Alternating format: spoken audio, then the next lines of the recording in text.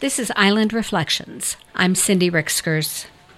My friend Kathy, who writes from the woods of Michigan's Upper Peninsula, shared these wise thoughts a few years ago. I think they're well worth sharing again. Perhaps we all know what Thanksgiving is. We know what it feels like. Underneath all our turkey and stuffing, we know that Thanksgiving feels like gratitude, appreciation, and love. It smells like pumpkin pie mixed with joy. It tastes like mashed potatoes whipped with the heart's fairest harvest. It is the giving of the feast of compassion, the giving of our deepest gifts. But what is the opposite of Thanksgiving? Could it be the way we steer through our days on autopilot, concerned only about getting things done? Concerned primarily about connecting the dots between A and B? Could the opposite of Thanksgiving be our busy lives, our focused doing, our physical robotic movements?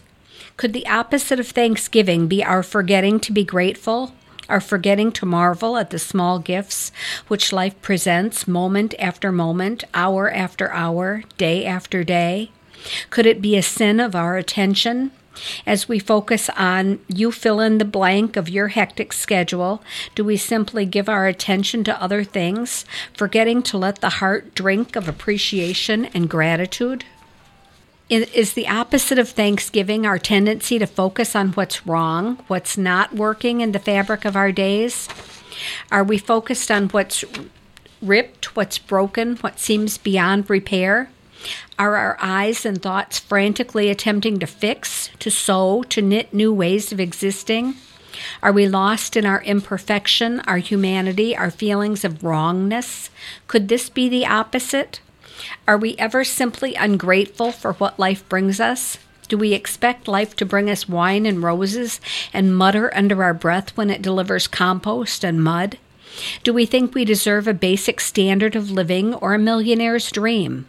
Are we comparing ourselves with our neighbors and feeling envious? Is this the opposite of Thanksgiving? Do we think Thanksgiving is too much effort or too silly or impotent? Do we think that it doesn't really matter? Do we not care? Do we think gratitude is not a dove flying free above the trees, an orange sunset, the hug of a small child?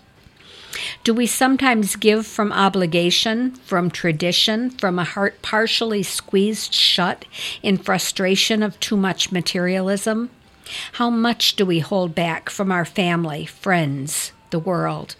Is the opposite of Thanksgiving stinginess, clutching our gifts toward our own chests, attempting to fill an inner sense of lack, an inner suffering?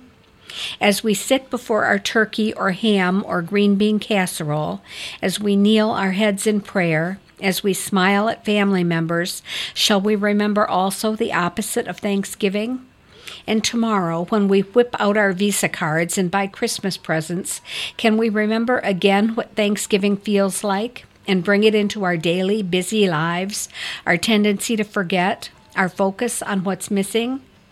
Thanksgiving. 2 simple words. Bringing them more fully into our daily lives may mean looking more deeply at why we choose other options between sunrise and sunset, why we grasp or push away Thanksgiving in our daily lives. It's not about feeling shame or guilt, wishing we could live Thanksgiving 24/7. Instead, it's about finding space for these precious qualities in the ordinary moments of our day, in the rushing out the door, in the simple act of baking pie. It's a gentle reminder to ourselves, Thanksgiving is now, when we choose to remember it. That's today's Island Reflection. I'm Cindy Rickskers.